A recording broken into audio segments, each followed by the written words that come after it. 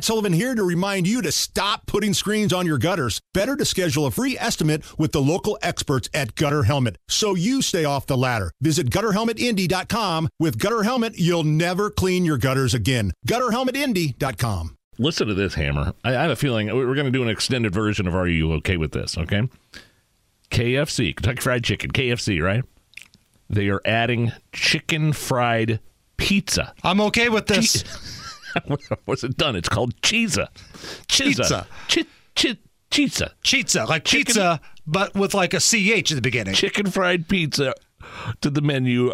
You're okay with this? Because you generally don't like when restaurants mess around and try to do something quirky. Right. I like them to stay in their lane, but I think this is their lane. It's chicken fried pizza. They're not coming out with their own line of pizza or a line of hot dogs or something. It's a chicken product here, right? Like the same way I would allow Taco Bell to have the Mexican pizza.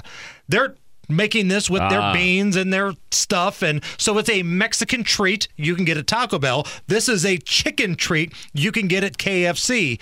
And I'm reading how it's made here. Okay. 2 white meat fried chicken fillets topped with marinara sauce, melted mozzarella cheese, and crispy pepperoni. I'm here for it, man. I am here for it. And great moments in KFC. Anytime I go to Rocky Top, down in Gatlinburg, Pigeon Forge area, there and coming back, I always stop in Corbin, Kentucky. That is where the first ever KFC is, the Harlan Sanders Cafe. That's right. Wow. I've taken the whole family there. I felt like Clark Griswold. We've all got our pictures at the first ever KFC. Was it open? Oh, yeah. Or was it, Moose out front should have told you the world's first KFC is closed for renovation. You know what? It was closed one time, like during COVID. Oh, yeah. Because, man, we traveled a lot during COVID. Yeah. Everything was cheap, so we traveled a lot. It was closed then, but every other time we've been there, and I just feel special eating at the birthplace of KFC.